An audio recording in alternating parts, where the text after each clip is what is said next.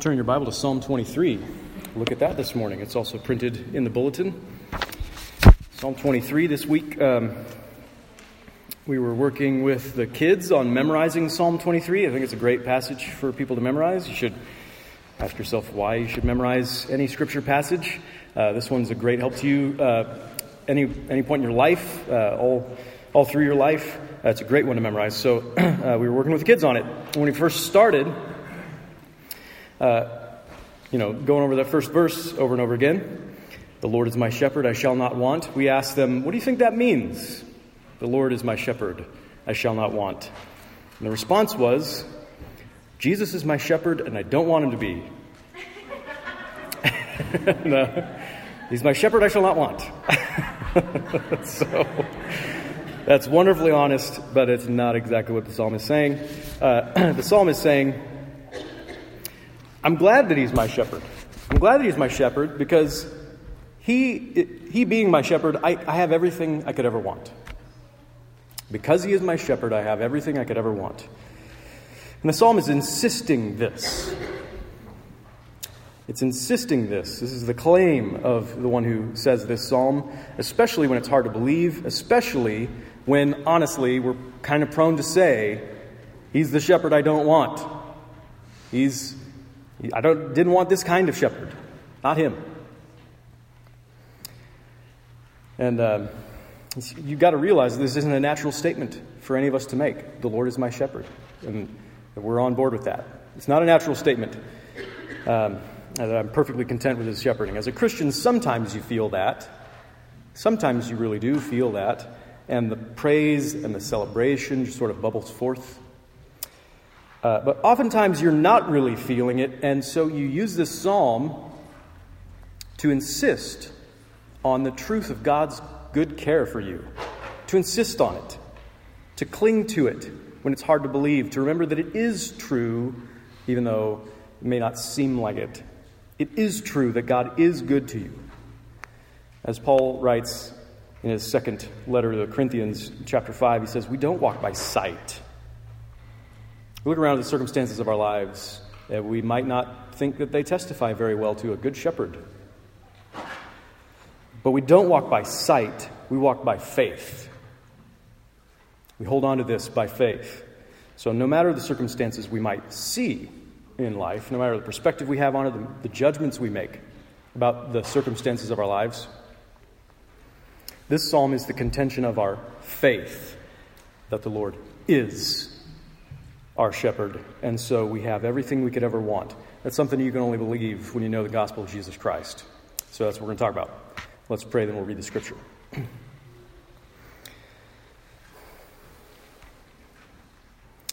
Father, you've done so much in sending your son Jesus into the world. You've done so much in having all these scriptures recorded and translated and gotten into our hands so that we can know who you are, so that we can trust you.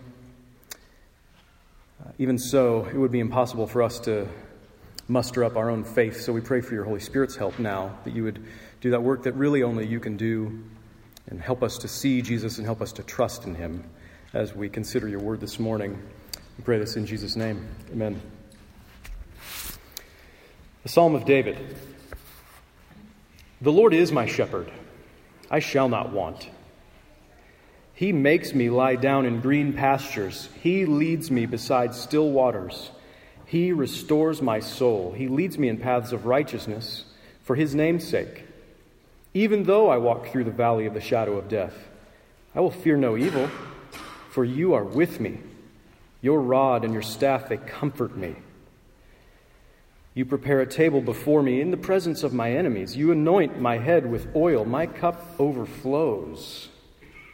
Surely goodness and mercy shall follow me all the days of my life, and I shall dwell in the house of the Lord forever. This is the gospel of Jesus Christ. Praise be to you, O Christ. So it's a beautiful psalm. It's a beautiful picture of the rest, the deep rest that we find for our souls as we know the Lord to be our shepherd. The Lord is my shepherd. And the rest that comes along with that, the real rest. We can rest in his care. We can rest in our hope for our future with him. We can rest in him. We can rest in him, as Jesus has said in John 10, I am the good shepherd. You put that together with what he said in Matthew 11, come to me and I will give you rest. I'm the good shepherd who gives you rest, what Jesus says. For all eternity, God has known that we would need this shepherd. He's known that we would need this rest. He gave examples throughout the scriptures of good shepherds that reflect something about who God is as the good shepherd.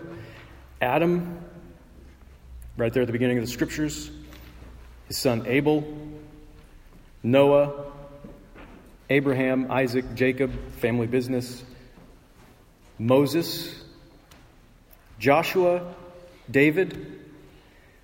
They were all literal shepherds of sheep and or shepherds of God's people. That's what they're called. And God gave promise after promise, not just examples of good shepherds, but promise after promise that he himself would be the divine good shepherd that his people needed, and that he would set up one from the house of the shepherd king, David. That's what David was, just a shepherd boy, become king. But one from his house would be the human good shepherd that God's people needed. And in the God-man Jesus Christ, we have both the divine and the human good shepherd that we need. He left heaven to come to earth to seek and to save the lost. It's a big theme in Luke's gospel, where he tells at least one parable. He's the good shepherd who leaves the 99 in the open country to go after a lost one, to find it, and to carry it home safe on his shoulders, rejoicing and calling all of his friends to rejoice with him. It's a picture of his intimate personal care, his investment, his deep personal investment in his sheep as he cares for them. So when he came, he saw crowds in the desolate places. It says in Mark 6 that he had compassion on them because they were like sheep without a shepherd. And he commanded them all to sit down in groups on the green grass. That's a detail included, on the green grass. And he fed them, and he took care of them. John 10 again, he says that he's the good shepherd. He knows his own. He has a personal relationship with them. He knows them better than he knows himself. They know themselves. He knows us better than we know ourselves as his sheep. And he lays down his life. He lays down his life for the sheep because this is one of the big setups throughout all the Old Testament in Isaiah 53. All we like sheep have gone astray. What do sheep do? They go astray. That's what they do. That's what we do. All we, like sheep, have gone astray. We have turned everyone to his own way. And the Lord, Yahweh, has laid on him, our good shepherd, the iniquity of us all. Laid on him the iniquity of us all. So it says, sort of wrapping up this tour through the scriptures really quick, in 1 Peter chapter 2, he himself, Jesus himself, bore our sins, our iniquities, as I said in Isaiah 53, in his body on the tree, that we might die to sin and live to righteousness. By his wounds you've been healed, for you were straying like sheep, but have now returned to the shepherd and overseer of your souls, the good shepherd, Jesus, who laid down his life for the sheep. So the Lord Jesus, he's taken care of us, even when it meant his own death on our behalf. Even though that was necessary, we all got ourselves into the deep trouble we were in because we're the kind of people who stray and run from the good shepherd. That's why we're in that mess of sin in the first place. We're the kind of people who stray and run away from the good shepherd. And that's where you really see Jesus shine, if you will, in Psalm 23 as we read it. When you pray Psalm 23 as one who knows yourself to be the straying kind. You know yourself to be the straying kind, like the Bible identifies us. And we can laugh about it. We do when we have new members join the church. But it's so true that being a sheep in Christ's flock, being a member of his church, really means at a very basic level that we just haven't been able to get away from him. We've been unsuccessful in our attempts at straying and wandering. He's always brought us back. We can't get away from him. He's that good a shepherd. So we sing, when we sing, "Come thou fount of every blessing," prone to wander, Lord, I feel it. Prone to leave the God I love. By nature, I'm the kind of person who would say, the Lord is the shepherd I shall not want. He's the shepherd I don't want. And that's the main thing that's wrong with people like us. That's exactly what the Good Shepherd always has to work with. It's exactly what he has to overcome as he cares for people like us. The fact that we don't really want him to be our shepherd, and we are the kind of people who stray. We don't even know what good green pasture really is. We don't. We wander off the paths of righteousness all the time. Nevertheless, Jesus, the Good Shepherd, he's the one who knows what's best for us. He's the one who arranges everything in our lives in order to bring about what's best for us. And ultimately, he's the one who stays with us through thick and thin, which is what we really need. For him to be with us. Just to be with us. Through everything. That's what we really need. So, we don't know what good green pasture really is. We might wish that good green pasture and refreshing streams could look like an easy, comfortable existence. Don't you assume that when you read this? An easy, comfortable existence surrounded by pleasant people and every material comfort. Isn't that what it means to be without want? Isn't it?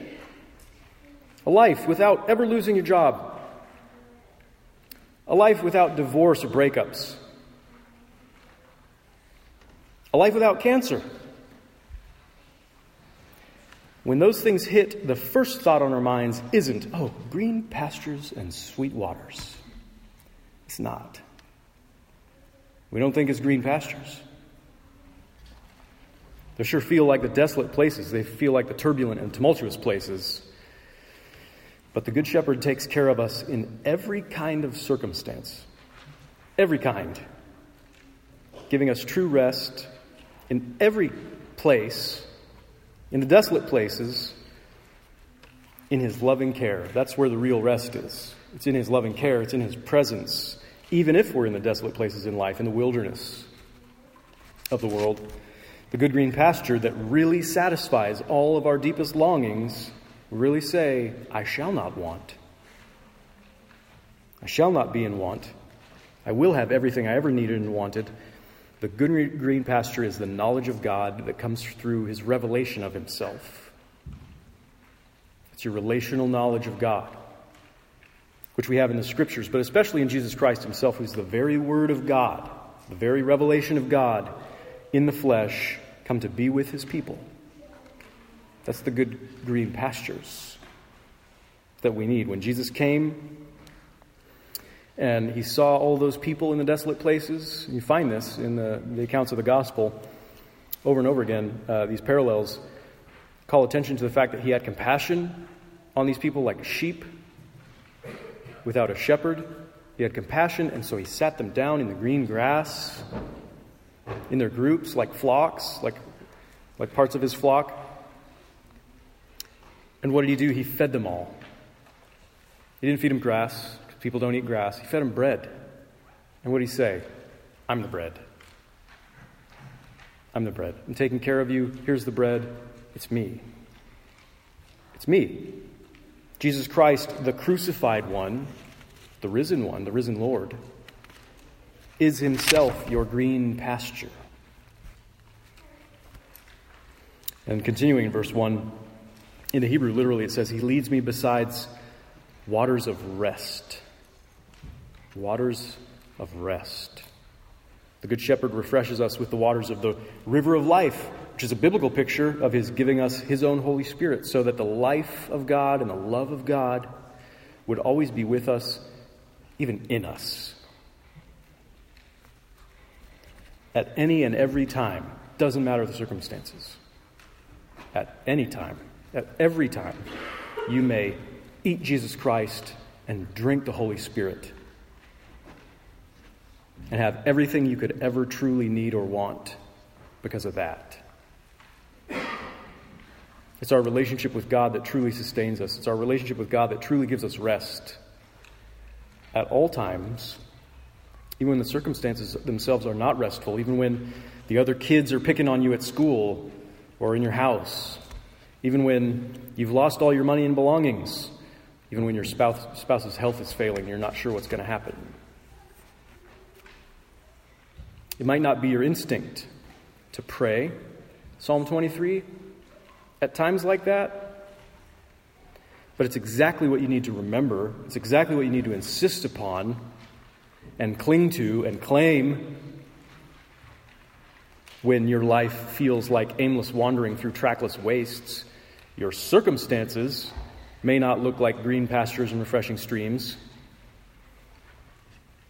And it's precisely at moments like that that you need to remember that the Good Shepherd always, at any and every time, has green pastures and refreshing streams for you.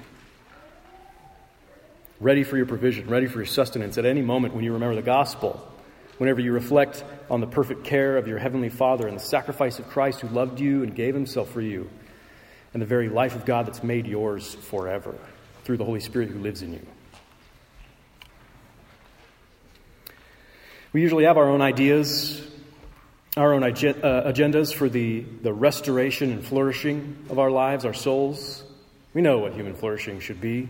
I know what it would look like in my life. We think we know how God's guidance should appear to us, should come to us, the open doors and the closing doors, and a nearly audible voice clearly indicating the right direction to the success that we're imagining for ourselves. We might think that we already know the best paths for our own lives, the way to get to success as we imagine it.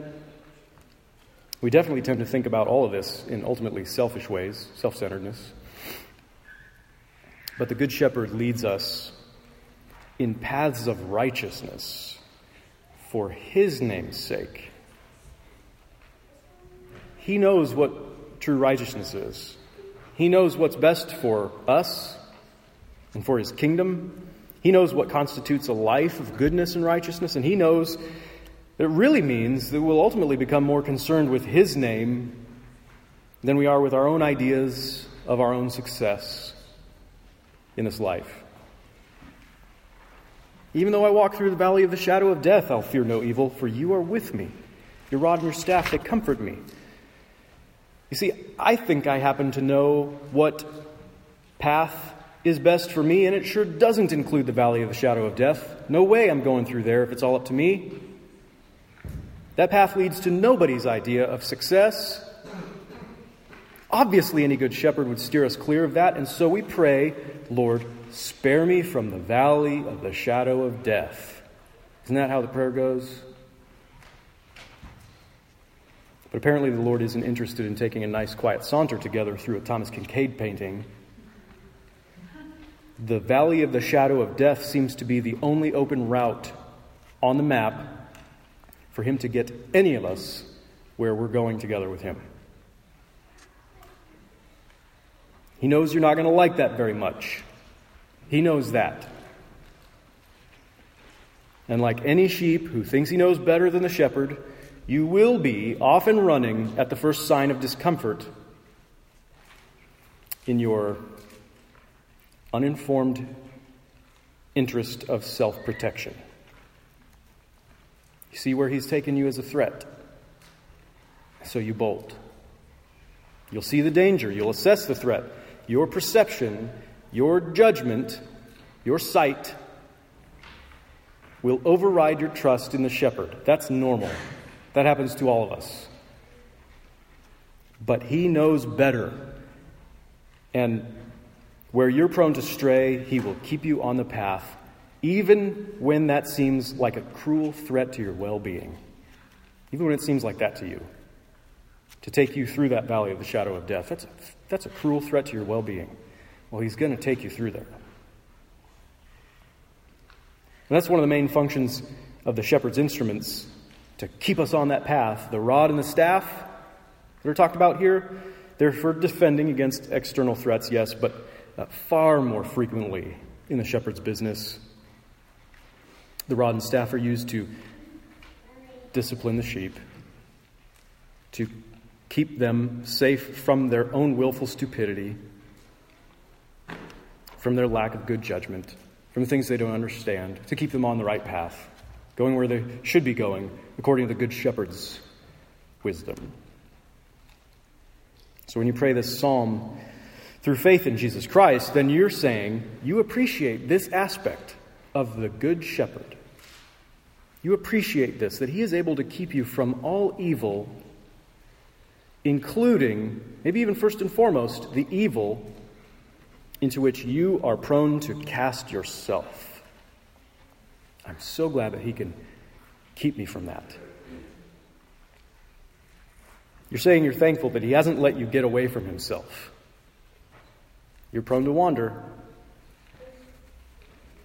but he'll get you. That's what he does because he's the Good Shepherd, and you're saying, I'm thankful that you won't let me stray from yourself. You're saying that even the valley of the shadow of death, even that place, it isn't the great dreadful evil, not if the Good Shepherd is there with you.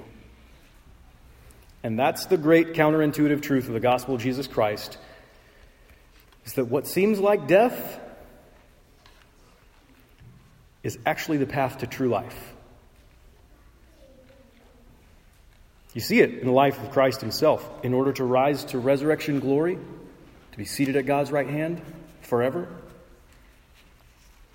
he first had to suffer death on the cross. He gave everything up first. He's gone there first. Through that whole valley of the shadow of death hike. He's led the way for us. He's promised to be there with us as we walk the same path that he's already walked. He calls us to take up our crosses and to follow him and to deny ourselves and to lose ourselves, even to die to ourselves, and so to find our lives in him, not apart from him, in him and with him. So when the Good Shepherd leads you on that path, it's a path sometimes we refer to as discipline. It feels like death because it is death. It's death to self. But it's the path to true spiritual life, the path of the beloved Son himself, as it says in Hebrews chapter 12, which cites Proverbs 3, which is a passage the king addresses his son. He says, "Be wise, son. My son, do not regard lightly the discipline of the Lord, nor be weary when reproved by him. For the Lord disciplines the one he loves and chastises every son whom he receives." I'm thankful that your rod and your staff are with me and comfort me. Continuing in Hebrews 12, it is for discipline that you have to endure. God is treating you as sons. The king is treating you as his son. When you're enduring discipline, when you're walking through the valley of the shadow of death, and he's using his rod and staff to keep you on the path that you would rather stray from. It's because God's treating you as sons. So what is there to fear when we know that the Good Shepherd is always with us, that he's gone before us, that even the valley of the shadow of death is a place he is leading us through because he cares for us and because he knows what's best for us.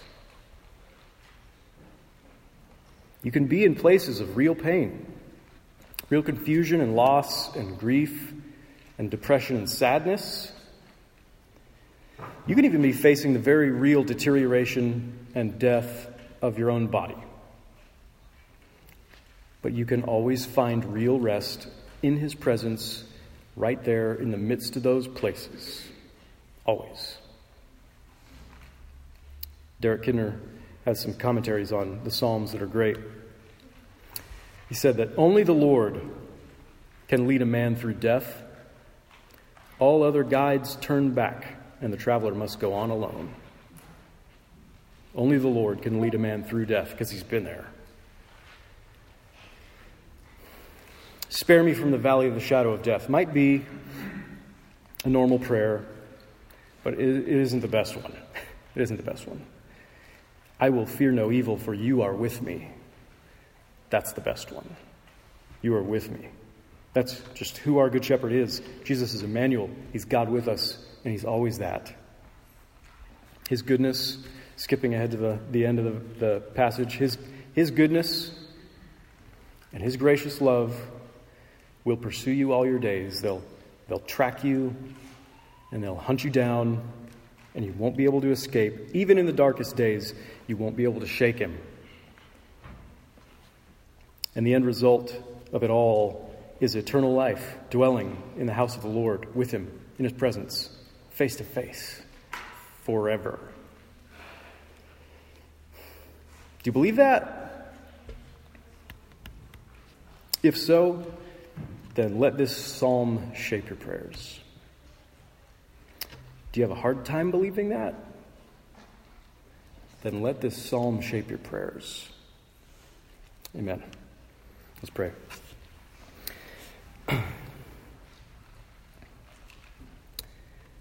Father, we're just sheep who are prone to wander. We've all strayed. We've all gone our own ways.